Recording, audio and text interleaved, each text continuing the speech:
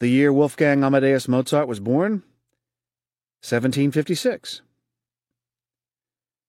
The gestation period of an Asian elephant? 645 days. That's a long time to be pregnant. The air distance from London to Tokyo in miles? 5,959. And finally, the deepest known point in the ocean in feet? 36,198. If you're like most people, you'll find that somewhere between 4 and 7 of your range answers will not include the correct answer. The simple reason is that we are generally far too confident in our abilities. But what's more shocking, or more detrimental to our portfolios, is that experts are even worse. One of the most supported findings in psychology is that experts are generally even more overconfident than the rest of us. Don't believe me? Let's look at two groups of experts, weathermen and doctors. Each group is given information relative to their own discipline. Weathermen are given weather patterns and asked to predict the weather, and doctors are given case notes and asked to diagnose the patient. They are all asked how confident they are in their predictions. Contrary to popular belief, the weathermen were surprisingly good at this. When they think they are going to be right half the time, they are indeed right half the time. In contrast, doctors turn out to be a terrifying bunch of people. When they think they will be right 90% of the time, they are actually correct only 15% of the time. Why the difference between these two groups? In part, the difference stems from the degree of feedback each group receives. The weathermen know they are pretty hopeless forecasters, and therefore have enormously wide confidence intervals. For instance, if you are in the United Kingdom and you listen to a weather forecast, it will go along these lines.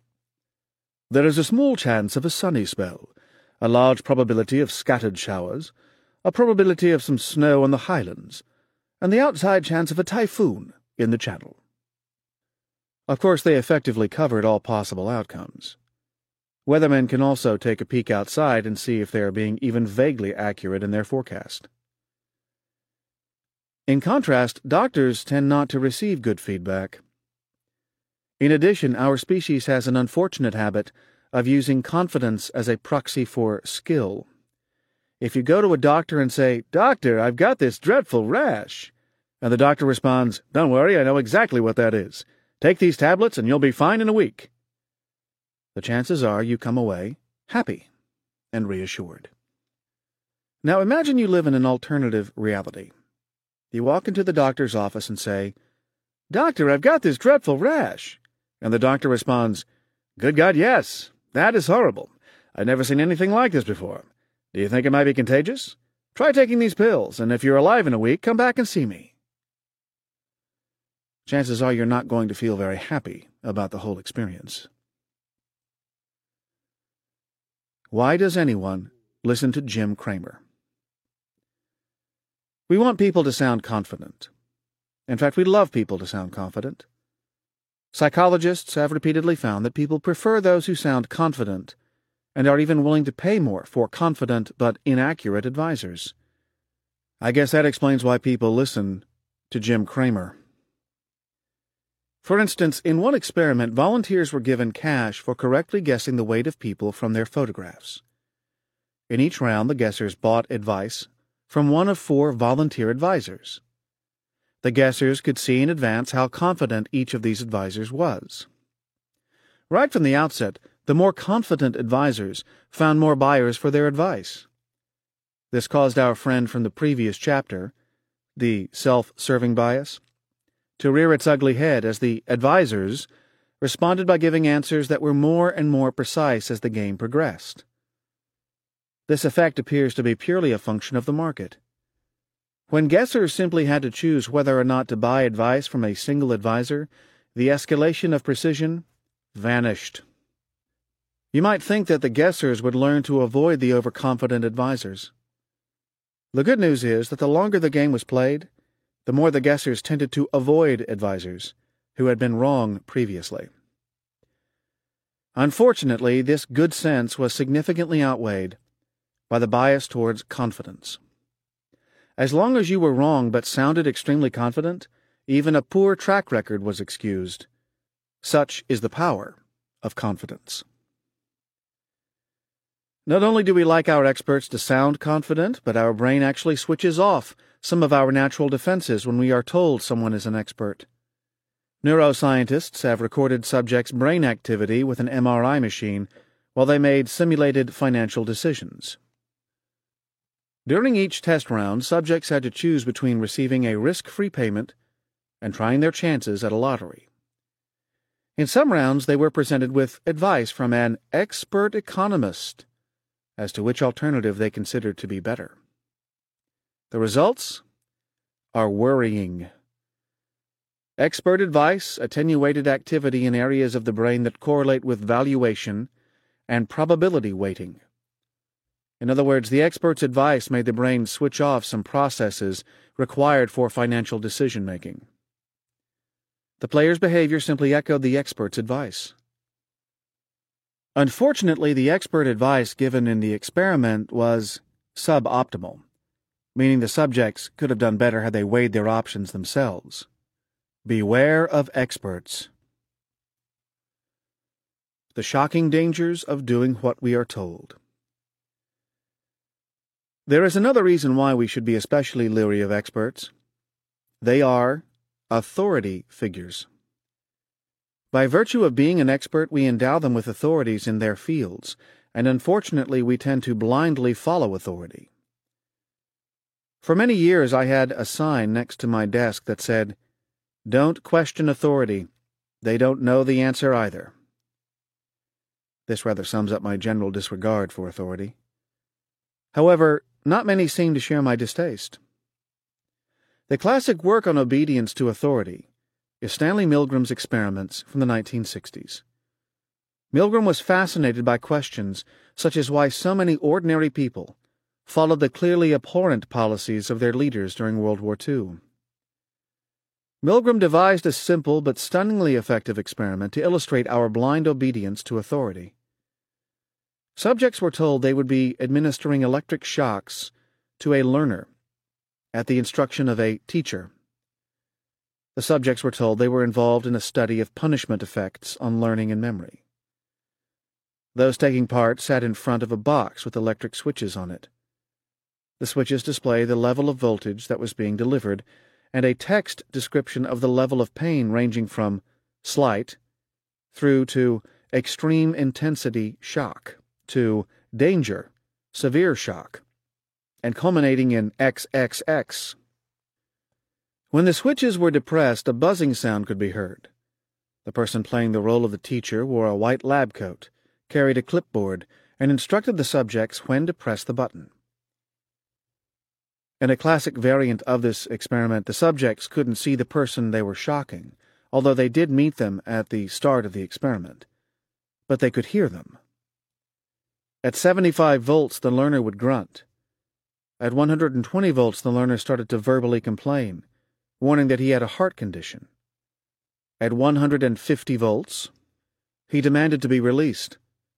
At 285 volts, the learner made a noise that Milgram said could only be described as an agonized scream.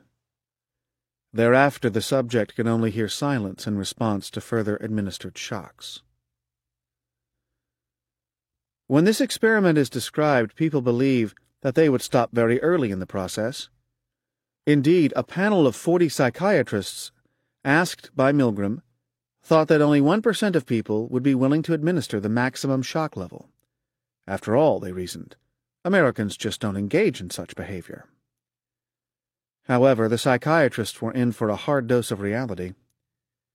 100% of ordinary Americans were willing to send up to 135 volts, at which point the learner is asking to be released, through someone they didn't know. 80% were willing to go up to 285 volts, at which point they were hearing screams of agony. More than 62% of subjects were willing to administer the maximum 450 volts, despite the machine-labeled warnings of severe danger and XXX. Milgram ran many different variants of his experiments in order to understand the conditions that influence the likelihood of people's obedience to authority. The highest compliance rate was found when the subjects were not asked to administer the shock themselves. Instead, another confederate of the experimenter was employed as a second subject. The true subject was asked to read out the questions. So at any time, the subjects could have objected to the experiment, walked out, or even stopped the other subject from administering the shock. However, a truly terrifying 93% of people sat and watched somebody reach the maximum voltage. Providing some distance from the actual implementation seemed to markedly increase compliance to authority. Milgram's shocking experiments, if you excuse the pun, highlight the mindless way in which we follow authority. When investing, we need to learn to be far more skeptical of experts and their authority. Fund managers, weathermen, or doctors. Okay, enough of the depressing reality of our sheep-like nature for now. More later, I promise. It is time to turn our attention once again to fund managers. It might be tempting to think that fund managers are more akin to weathermen, but sadly, the evidence suggests that investment professionals are the one group of people who make doctors look like they know what they are doing. In one study, professional investors were pitted against students in a psychology course. All the participants were asked to select one stock from a pair as being likely to outperform the other every month. All the companies were well-known blue-chip names, and players were given the name, industry, and prior 12 months' performance for each stock. Overall, the students were around 59% confident in their stock-picking skills. The professionals were, on average, 65% confident of their abilities. Sadly, you would have been better off flipping a coin than listening to either group. The students picked the right stock 49% of the time, while the professionals picked the right stock less than 40% of the time. When the professionals said they were 100% confident in their picks, that is to say, there was no doubt in their mind that they had picked the right stock, they were actually right less than 12% of the time. What was behind this appalling performance? Well, the players were asked to rank the factors they relied upon in reaching their decisions. The students said that guessing was their primary input, as was to be expected. The single biggest factor in the professionals' decisions was other knowledge, things that the experts thought they knew about the stocks in question from outside the scope of the study. This is a clear example of the illusion of knowledge driving overconfidence. More on this in Chapter 5. Overconfidence may be hazardous to your wealth. What happens when overconfidence meets the market? Of course, in classical economics, no one is overconfident. In fact, stock markets shouldn't even really exist in the most extreme form of efficient market theory. Why? If the price is right, as it must be under efficient markets, then why would anyone want to trade? So volumes should be zero. As soon as you add overconfidence into one of these models, volumes and turnover explode because everyone thinks they know more than everyone else, and hence they trade more. Terry O'Dean and Brad Barber have explored the impact that overconfidence has on performance. They looked at 66,000 accounts from a discount brokerage over the period 1991 to 1996. The market returned just under 18% per annum over this time. Those individuals who traded most frequently, with a monthly turnover rate of 21.5%, averaged net, after fees, returns of less than 12% per annum. Those with the lowest turnover managed to earn almost 18% per annum after fees. Any informational advantage that high turnover individuals had was more than eradicated by the costs of trading. One group has been found to be more over-optimistic and more overconfident than every other group in psychology studies. Sadly for me, it is men. Terry and Brad also wanted to see if this showed up in trading behavior. It did. Women had markedly lower annual turnover rates, 53%, compared to men's 77%. Women ended up with higher net returns than men. As if this weren't bad enough, Terry and Brad also examined the performance of a group of accounts where you need your spouse's permission to trade. Those men who needed their wives' permission to trade outperformed the single guys. Unfortunately, those women who needed their husband's permission to trade underperformed the single women. So, not only are men bad traders, they are a bad influence as well.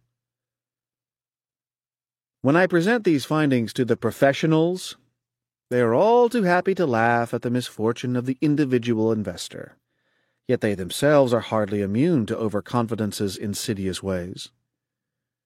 Perhaps the most striking example of overconfidence among professionals is their general belief that they can outsmart everyone else, effectively get in before everyone else and get out before the herd dashes for the exit.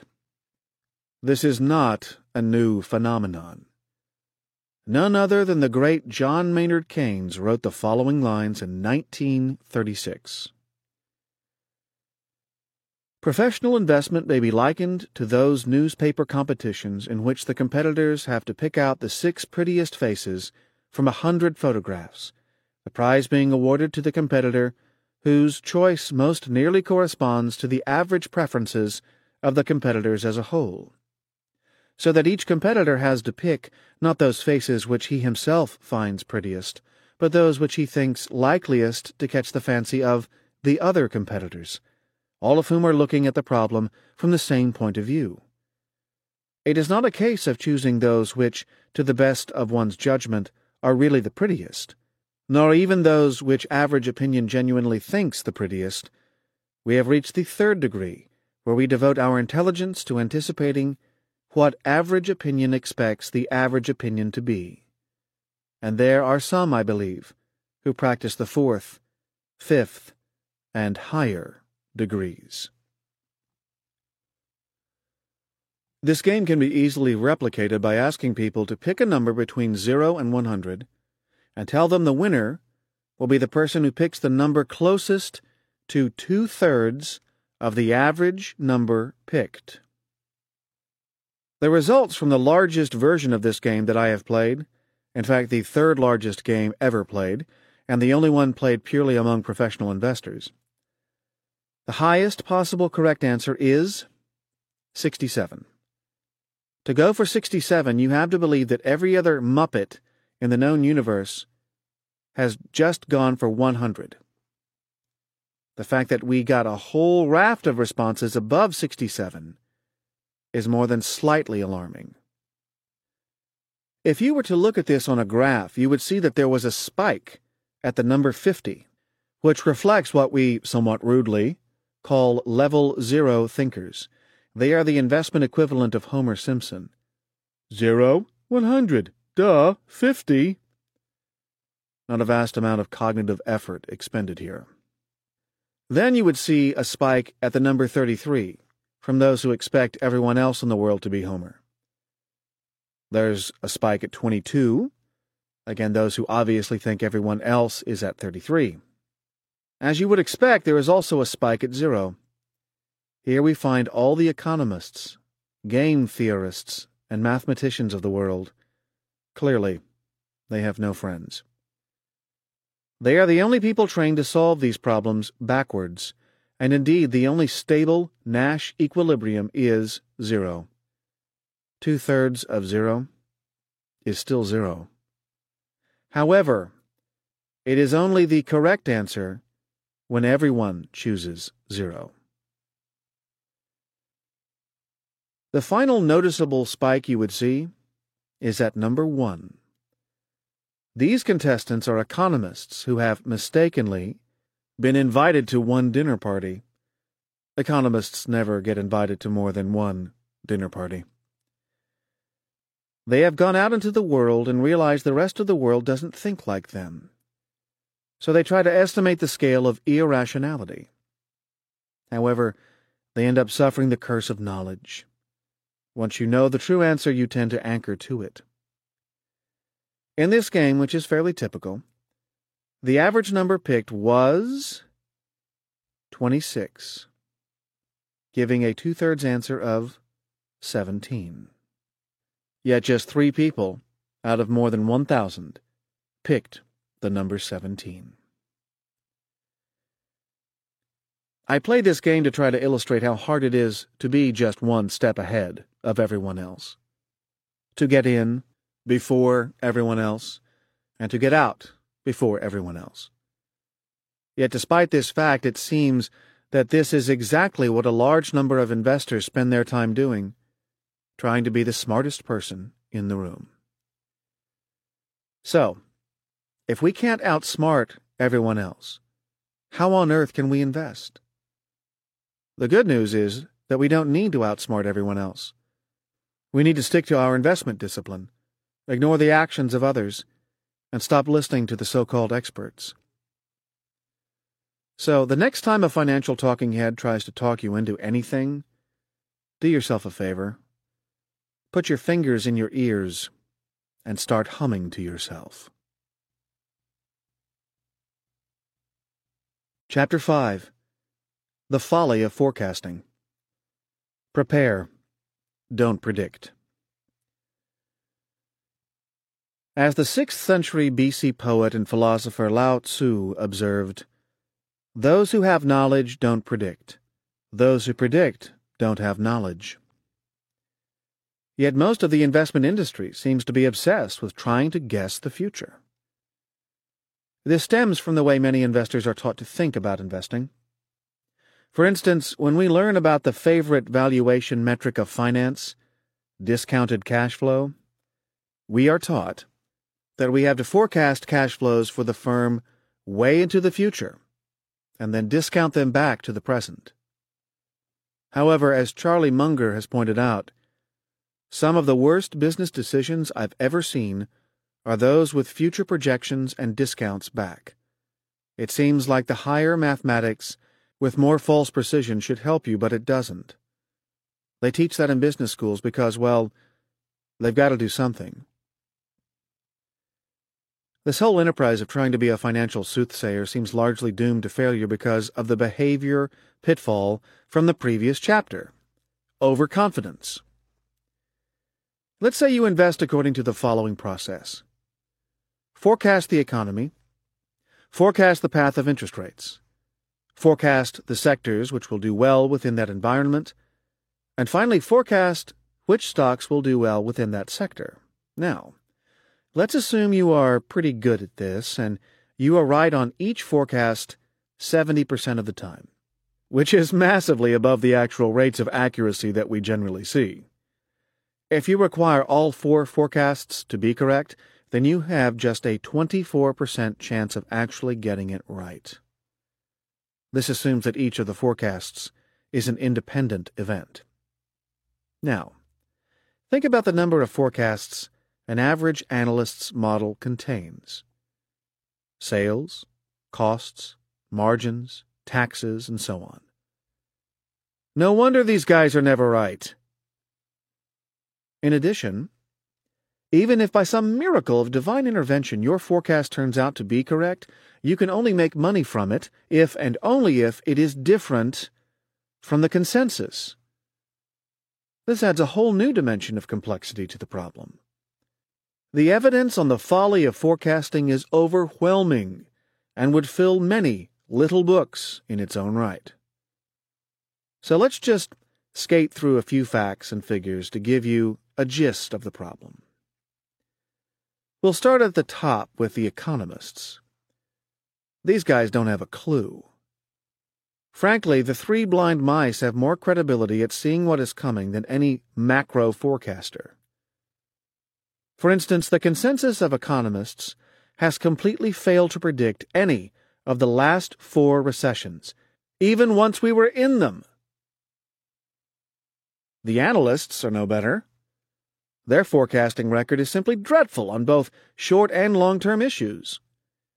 When an analyst first makes a forecast for a company's earnings 2 years prior to the actual event, they are, on average, wrong by a staggering 94%. Even at a 12-month time horizon, they are wrong around 45%.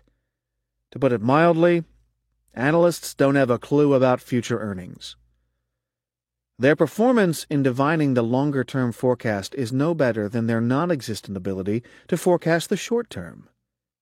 When looking at the 5-year growth rate forecasts from analysts versus the actual outcomes, a rather depressing reality asserts itself. The stocks that analysts expect to grow the fastest actually grow no faster than the stocks they expect to grow the slowest. Of course, buying the stocks that they expect to grow the fastest just means signing up for massive disappointment. For now, we can content ourselves by saying that analysts have absolutely no idea about forecasting long-term growth. Analysts also have an embarrassing track record when it comes to target prices. As Ben Graham said, forecasting security prices is not properly a part of security analysis. But that doesn't stop the analysts from coming up with daft guesses as to the future price of a stock. On average, these targets are about 25% higher than the current price. However, they are worthless as forecasts. For instance, in 2000, the average target price of stocks was some 37% above the market price at the start of the year. The actual outcome was that they were up 16%. In 2008, the analysts forecasted a 24% price increase, yet stocks actually fell, nearly 40%. In fact, between 2000 and 2008, the analysts hadn't even managed to get the direction of change in prices right in 4 out of 9 years. The bottom line from this whistle-stop tour of the failure of forecasting is that it would be sheer madness to base an investment process around our seriously flawed ability to divine the future. We would all be better off if we took Keynes's suggested response when asked about the future. He said, "We simply do not know. So why do we keep forecasting?" If forecasts are really so bad, the natural question becomes, why do people keep producing them? In part, it is a case of demand creating supply. If investors want such meaningless information, then someone will provide it to them. I've had countless discussions with both analysts and their managers over the years as to the total pointlessness of issuing target prices. Their last line of defense is always, "The clients want them." Yet one might wonder if forecasters eventually get bored with being utterly wrong and would like to give up guessing the future. However, experts seem to use a variety of excuses for forecast failure that allow them to avoid admitting they can't forecast. Philip Tetlock has done one of the most comprehensive studies of forecasters, their accuracy, and their excuses. When studying experts' views on a wide range of world political events over a decade, he found that across the vast array of predictions, experts who reported they had 80% or more confidence in their predictions were actually correct only around 45% of the time. Across all predictions, the experts were little better than coin tossers. After each of the events passed, the forecasters were shown to be either right or wrong. Tetlock returned to the experts and asked them to reassess how well they thought they understood the underlying process and forces at work. Despite the incontrovertible evidence that they were wrong, the experts showed no sign of cutting their faith in their own understanding of the situation. Instead of any self-insight, Tetlock uncovered 5 frequently used excuses as to why the experts' forecasts were wrong, which reminds me of the old description of an economist being an expert who will know tomorrow why the things he predicted yesterday didn't happen today. The most common excuses were: Number 1, the if-only defense If only the Federal Reserve had raised rates, then the prediction would have been true. Effectively, the experts claim that they would have been correct if only their advice had been followed. Number 2, the ceteris paribus defense. Something outside of the model of analysis occurred, which invalidated the forecast. Therefore, it isn't my fault. Number 3, the I was almost right defense. Although the predicted outcome didn't occur, it almost did. Number 4, the it just hasn't happened yet defense. I wasn't wrong, it just hasn't occurred yet. This is my personal favorite. And finally, number 5, the single prediction defense. You can't judge me by the performance of a single forecast. These excuses allowed the failed forecasters to continue making outrageously poor forecasts without any acknowledgement that they really got it wrong. Despite coming from a very different arena, politics, the list of excuses outlined above can also be found frequently in the world of investing. 2 psychologists explored the excuses produced by financial analysts, extremely overconfident, as we saw in the last chapter, and by weathermen, well calibrated in the last chapter, when they got it wrong. The weathermen were disarmingly honest in explaining their errors. The most frequently cited reason for their failure was personal inexperience, followed by an acknowledgement that they were trying to forecast the inherently unforecastable. Strangely enough, a very different set of excuses was encountered when it came to the financial analysts. Their most common defense was that they shouldn't be judged on the basis of just one forecast, which is known as the single prediction defense, followed by the excuse that something else happened outside the scope of their model, which is the ceteris paribus defense. So next time you hear an expert trotting out an excuse to explain why they didn't predict what actually happened, you can listen and see which of these paltry defenses they deploy.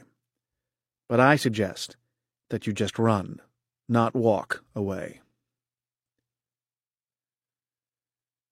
Why do we use forecasts?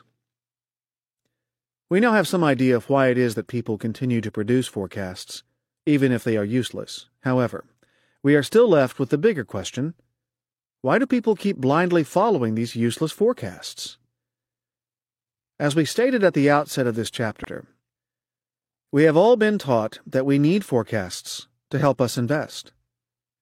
This viewpoint was typified in an article that Joe Nocera wrote for the New York Times on October 1, 2005, when he opined, "Indeed, I wound up thinking that forecasting is to the market what gravity is to the earth. As much as we like to poke fun at faulty predictions, we can't function without them. Even if we disagree with, say, the analysts' consensus on Cisco, that consensus gives us a basis that helps us to form our own judgments about whether it is overvalued or undervalued.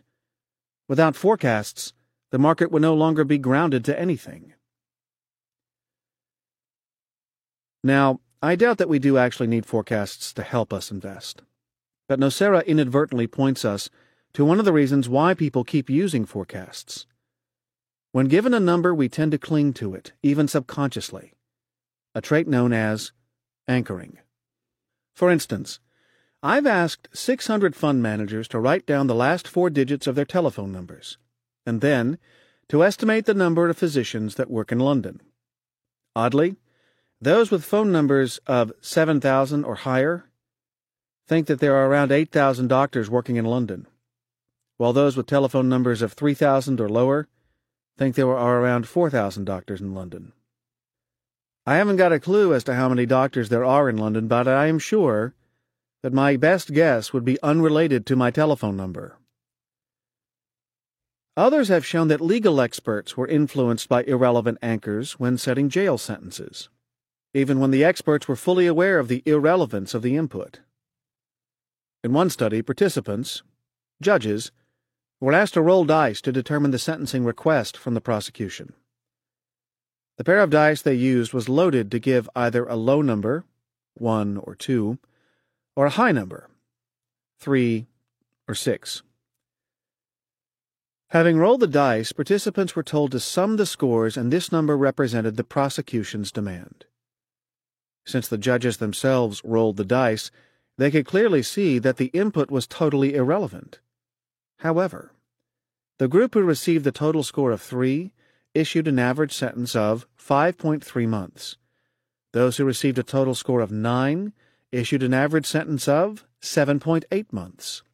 So, even by providing a clearly spurious forecast, people are likely to cling to it. As an aside, think about the danger that this problem poses when it comes to so-called modern risk management. Just giving someone a measure, such as value at risk, means that they will start to hang on to it, even if they are aware that such measures are deeply flawed. But, alas, this topic is outside the scope of this little book.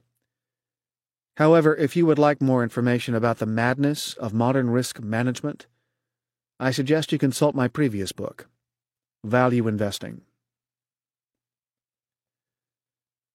There's got to be a better way. So, if we can't invest by forecasting, how should we invest? As Ben Graham pointed out, analysis should be penetrating, not prophetic. That is to say, analysts are called analysts, not forecasters, for a reason. All investors should devote themselves to understanding the nature of the business and its intrinsic worth, rather than wasting their time trying to guess the unknowable future. Different investors have approached the problem of forecasting in different ways. If you are wedded to the use of discounted cash flow valuations, then you may well benefit from turning the process on its head.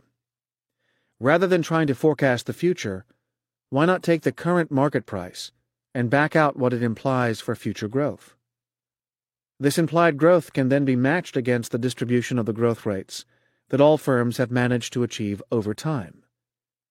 If you find yourself with a firm that is at the very limits of what previous firms have achieved, then you should think very carefully about your purchase.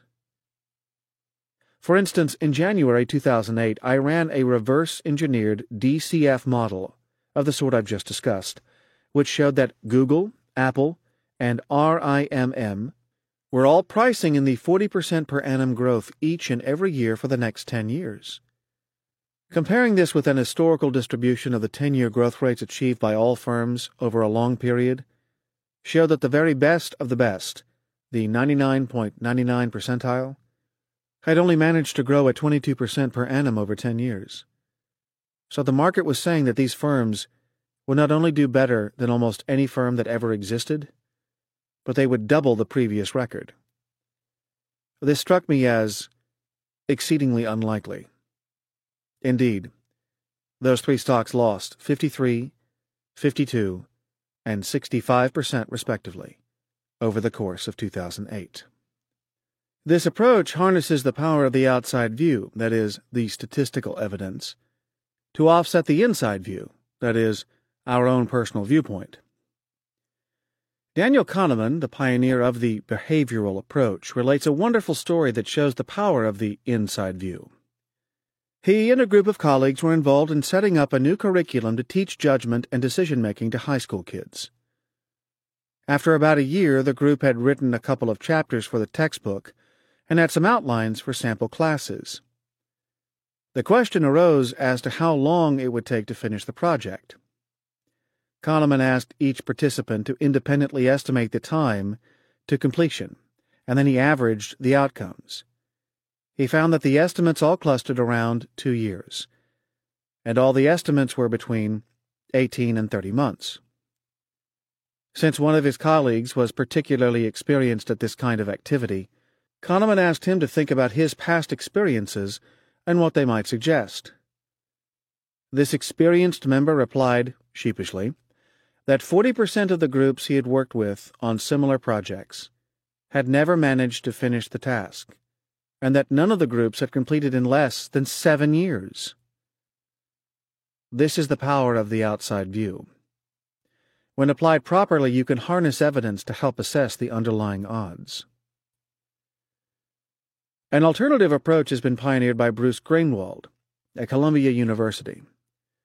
Bruce's approach compares asset value, a Ben Graham-like concept that essentially looks at the value of a firm if it were to go bust, to earnings power value, a measure of normalized earnings. Bruce then evaluates the difference between the valuations against the competitive environment, providing him with an outlook for future profits and intrinsic value. Since this is a little book, I don't have the space to go into greater depth, but interested readers could do no better than seeking out Greenwald's marvelous book titled Value Investing, From Graham to Buffett and Beyond. One final approach with which I have much sympathy is best represented by Howard Marks of Oak Tree Capital. As he succinctly puts it, you can't predict, you can prepare. Marks shares my skepticism towards the use of forecasts. In a memo written to Oak Tree's clients in November 2001, he wrote, "There are a few things I dismiss, and a few I believe in thoroughly. The former include economic forecasts, which I think don't add value, and the list of the latter starts with cycles and the need to prepare for them."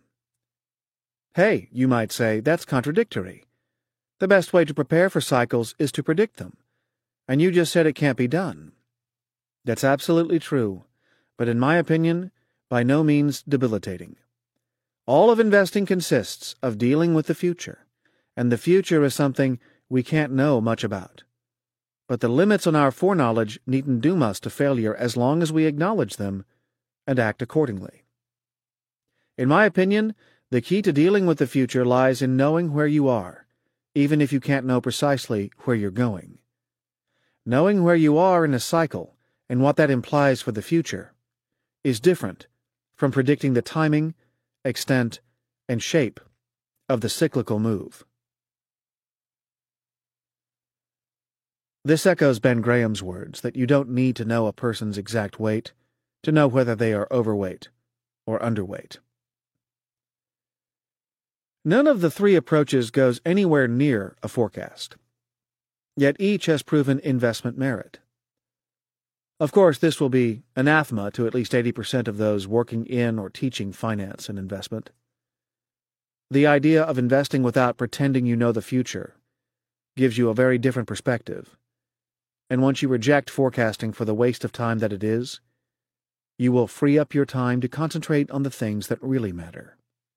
So, when trying to overcome this behavioral pitfall, remember what Keynes said. I'd prefer to be approximately right, rather than precisely wrong. Chapter 6. Information Overload. Distinguishing the signal from the noise. When it comes to investing, we seem to be addicted to information. The whole investment industry is obsessed with learning more and more about less and less, until we know absolutely everything about nothing. Rarely, if ever, do we stop to consider how much information we actually need to know in order to make a decision. As Daniel J. Boorstin opined, the greatest obstacle to discovery is not ignorance, it is the illusion of knowledge. The idea that more information must be better seems obvious. After all, if the information is of no use, then it can simply be ignored. However, psychological studies cast doubt on the soundness of this seemingly innocuous belief. Is more better? In one study, 8 experienced bookmakers were shown a list of 88 variables found on a typical past performance chart of a racehorse. For example, the weight to be carried, the number of races won, the performance in different conditions, and so on. Each bookmaker was then asked to rank the pieces of information by importance. Having done this, the bookmakers were then given data for 45 past races and asked to rank the top 5 horses in each race. Each bookmaker was given the past data in increments of the 5, 10, 20, and 40 variables he had selected as most important.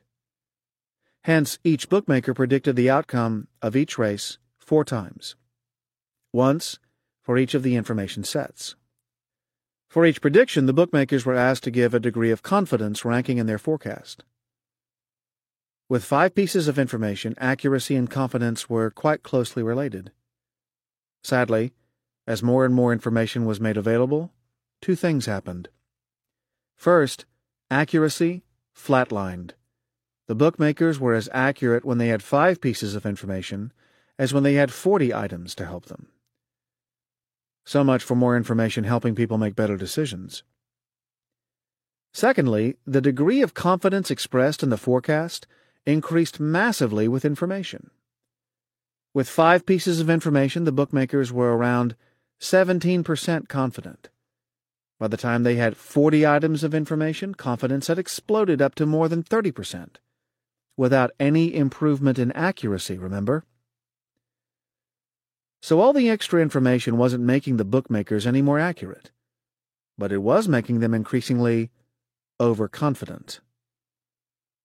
Another group of psychologists have recently found very similar patterns when it comes to American football.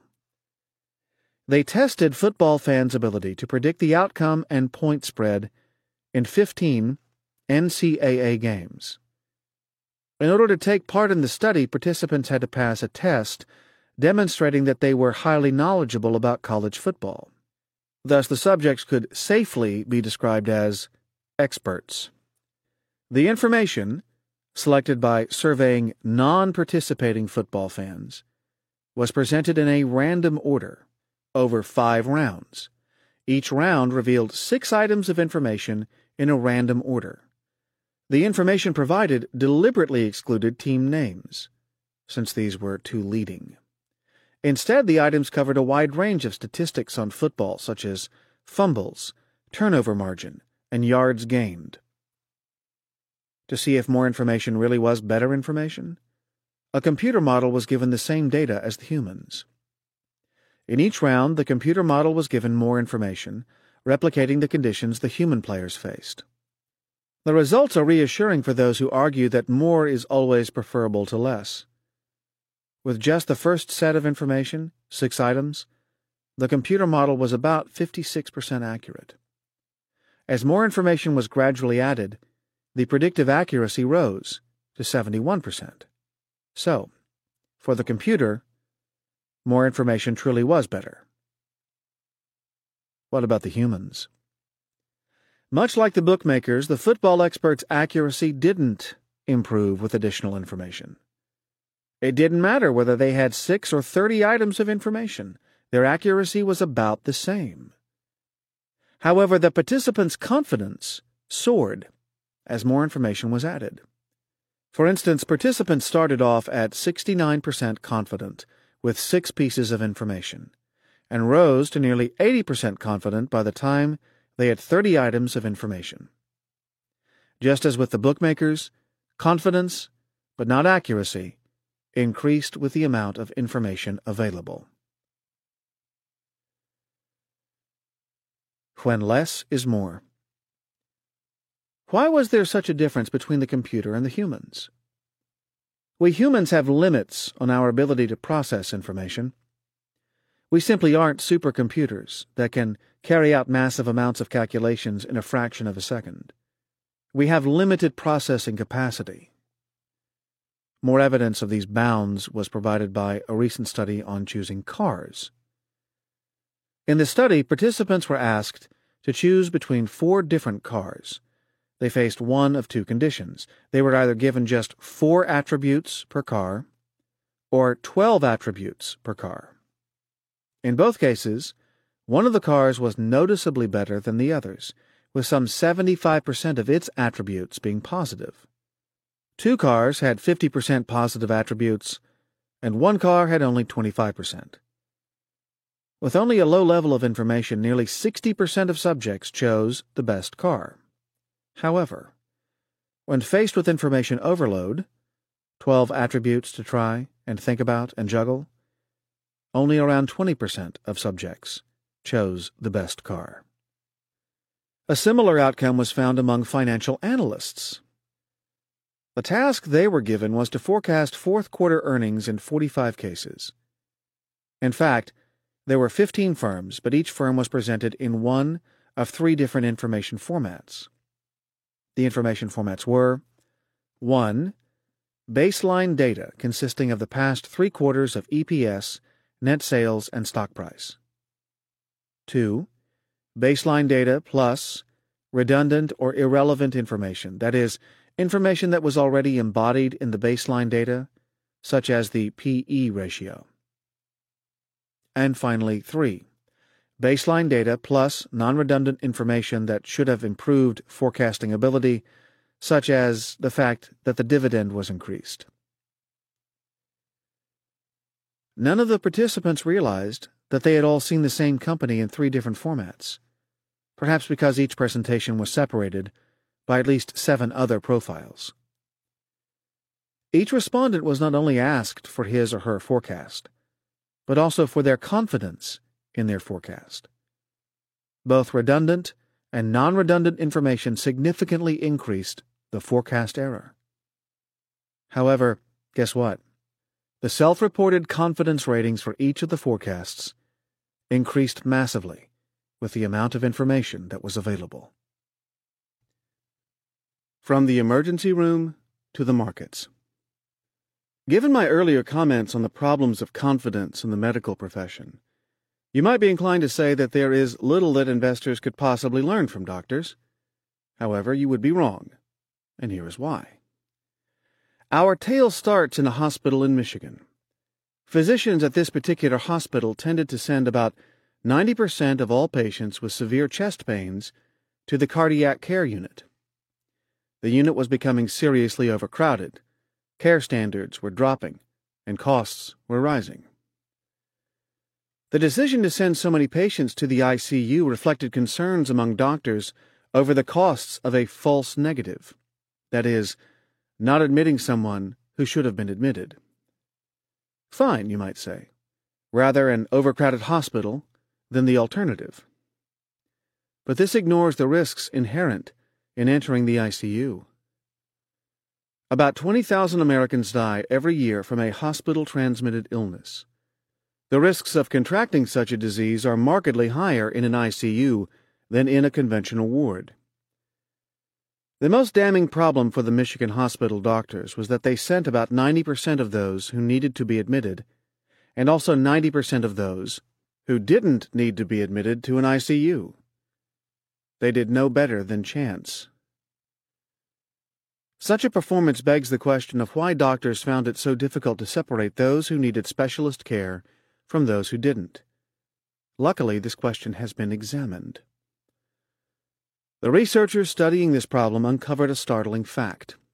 The doctors were looking at the wrong factors.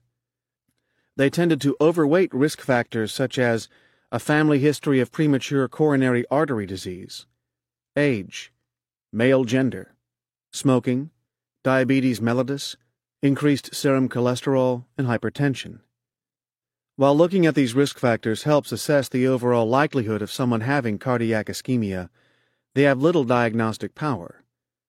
They are what might be called pseudo-diagnostic items. Far better diagnostic cues are available. Research has revealed that the nature and location of patients' symptoms, their history of ischemic disease, and certain specific electrocardiographic findings are by far the most powerful predictors of acute ischemia, infarction, and mortality. It is these factors that the doctors should be looking at, rather than the risk factors that they were actually paying attention to. Could anything be done to help doctors look at the right things? The researchers came up with the idea of using laminated cards with various probabilities marked against diagnostic information. The doctors could then follow these tables and multiply the probabilities according to the symptoms and test findings in order to estimate the overall likelihood of a problem. If this was above a set threshold, then the patient was to be admitted to cardiac ICU. Otherwise, a normal bed with a monitor would suffice. After this aid to decision was introduced, there was a marked improvement in the decision-making of the doctors. They still caught a high proportion of problem cases, but they cut down dramatically on sending patients to ICU who didn't need to go. Of course, this might indicate the aid had worked, but being good and conscientious scientists, Green and colleagues decided they had better check to ensure that this was the case. This was done by giving the doctors the decision tool in some weeks and not giving it to them in other weeks. Obviously, if the tool was the source of the improved performance, one would expect some deterioration in performance in the weeks when access to the aid was prohibited. The results from this experiment showed something surprising.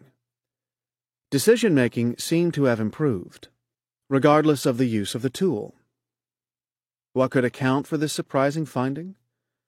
Was it possible that doctors had memorized the probabilities from the cards and were using them even when the cards weren't available? This seemed unlikely, since the various combinations and permutations listed on the card were not easy to recall. In fact, the doctors had managed to assimilate the correct cues. That is to say, by showing them the correct items to use for diagnosis, the doctor's emphasis switched from pseudo-diagnostic information to truly informative elements. They started looking at the right things. Based on this experience, the researchers designed a very easy-to-use decision aid, a series of yes-no questions. If the patient displayed a particular electrocardiogram anomaly, called the ST change, they were admitted to ICU straight away. If not, a second cue was considered, whether the patient was suffering chest pains. If they were again admitted to ICU, and so forth. This aid made the critical elements of the decision transparent and salient to the doctor. These simple checklists also worked exceptionally well in practice. The simple yes-no questions actually improved both the number of patients correctly sent to ICU, 95%, and reduced the number incorrectly sent to ICU down to 50%. This was even better than the complex statistical model. The power of simple checklists should not be underestimated. One very recent study examined how the implementation of a simple 19-point surgical checklist might help save lives. The checklist covered things as simple as making sure someone had checked that this was the same patient everyone thought it was, that the nurses had reconfirmed the sterility of all the instruments, and that at the end of surgery someone counted all the instruments and made sure the number was the same as at the start of the operation. These might sound like the kinds of things you hope would occur anyway. However, having the checklist forced people to go through the steps. The results of this checklist implementation were astounding. Prior to the introduction of the checklist, the patient death rate was 1.8%, and the complication post-surgery rate was 11%. After the checklist was introduced, the death rate dropped to 0.8%, and the complication rate collapsed to 7%. But enough about doctors and their patients. What can investors learn from all of this? Simple. It is far better to focus on what really matters, rather than succumbing to the siren call of Wall Street's noise peddlers. We would be far better off analyzing the 5 things we really need to know about an investment, rather than trying to know absolutely everything about everything concerned with the investment. Jean-Marie Evelard of First Eagle affirms my contention by saying, "It's very common to drown in the details or be attracted to complexity, but what's most important to me is to know what 3, 4, or 5 major characteristics of the business really matter. I see my job primarily as asking the right questions and focusing the analysis in order to make a decision." Another great investor who knows how to distinguish the signal from the noise is, of course, Warren Buffett. You'll never hear him discuss the earnings outlook over the next quarter or consult an overabundance of information when making an investment. Instead, he says, "Our method is very simple. We just try to buy businesses with good to superb underlying economics, run by honest and able people, and buy them at sensible prices. That's all I'm trying to do. There is no one right approach to investing, nor are there 3, 4, or 5 factors I can tell you to always evaluate when making an investment. It all depends on your investment approach. I'm a deep value investor, so my favorite focus points might not be to your tastes. I essentially focus upon 3 elements. 1. Valuation. Is this stock seriously undervalued? 2. Balance sheets. Is this stock going bust? And 3. Capital discipline. What is the management doing with the cash I'm giving them? These points may or may not be useful to you in your approach to investing, but the important takeaway here is that you should determine the factors you will use to assess your investment choices, and then you will focus on your own analysis of each of these elements. Chapter 7. Turn off that bubble vision. Volatility equals opportunity. On any given day, I can turn on the TV and find at least 3 channels dedicated to filling my mind with in-depth analysis of what are near-random fluctuations in the markets. As I mentioned earlier, these channels are described by a friend as bubble vision. The minutiae of the daily moves are explained to the rest of us by a combination of attractive women and impassioned men, with a smattering of bow-tie-wearing experts to aid credibility. The same thing happens in the financial press. Column after column is filled with ex-post justifications for why the market did whatever it did yesterday. As we discussed in the last chapter, too much information leads us to feel overconfident in the extreme, but it does little to aid us. But this isn't our only problem with information. We actually find even useless information soothing, and we process it mindlessly. For example, psychologists have explored the role of placebic information in people's behavior. Placebic information is simply words that mean nothing. Could such redundant information really impact anyone's behavior? The psychologists set up a clever experiment by waiting for a queue to form up at a photocopier and having a Confederate try to butt into line. 3 possible excuses for jumping the line were provided. 1. Excuse me, I have 5 pages. May I use the Xerox machine? This was the no information case. 2. Excuse me, I have 5 pages. May I use the Xerox machine? Because I have to make copies. This is the placebic case. After all, everyone in the line needs to make copies or they wouldn't be in the line. And 3. Excuse me, I have 5 pages. May I use the Xerox machine because I'm in a rush? This was the real information case. A surprisingly high 60% of people allowed the Confederate to jump the line even without any information given. When placebic or real information was given, the compliance rate rose to over 90%. By simply using the word because in a sentence, someone was able to persuade people to believe that the justification was true and meaningful. We appear to like reasons, however banal they may be. The same psychologists went on to conduct a second experiment in which they rummaged around the secretary's rubbish bins at the Graduate Center of the City University of New York. They collected a sample of memos to give them an idea of the kind of information that the secretaries would receive on a daily basis. Having determined this, the experimenters then sent mock memos from a non-existent person. The memos simply asked for the memo itself to be returned to a certain room at the university. A totally futile exercise, but I'm sure it's familiar to those who work in large organizations. It was hypothesized that when the information arrived in a fashion that the secretaries would regard as normal, they would respond in a mindless fashion. Having looked at the style of memos the secretaries regularly received, the experimenters thought that impersonal requests would be the most common form of memo encountered. The results bore out the researchers' viewpoint. When the secretaries received an impersonal request-style memo, 90% of them followed the instruction to return the memo to another room in the university via the internal mail. A few years ago, I came across another great example of people's malleability. The Catholic Church had conducted a poll of 1,000 people, which revealed that those who had read the Da Vinci Code were twice as likely to believe that Jesus Christ fathered children, and 4 times as likely to believe that Opus Dei was a murderous sect than those who hadn't read the book. All this evidence strongly suggests that when people see information in a format with which they are familiar, they will unquestioningly process it.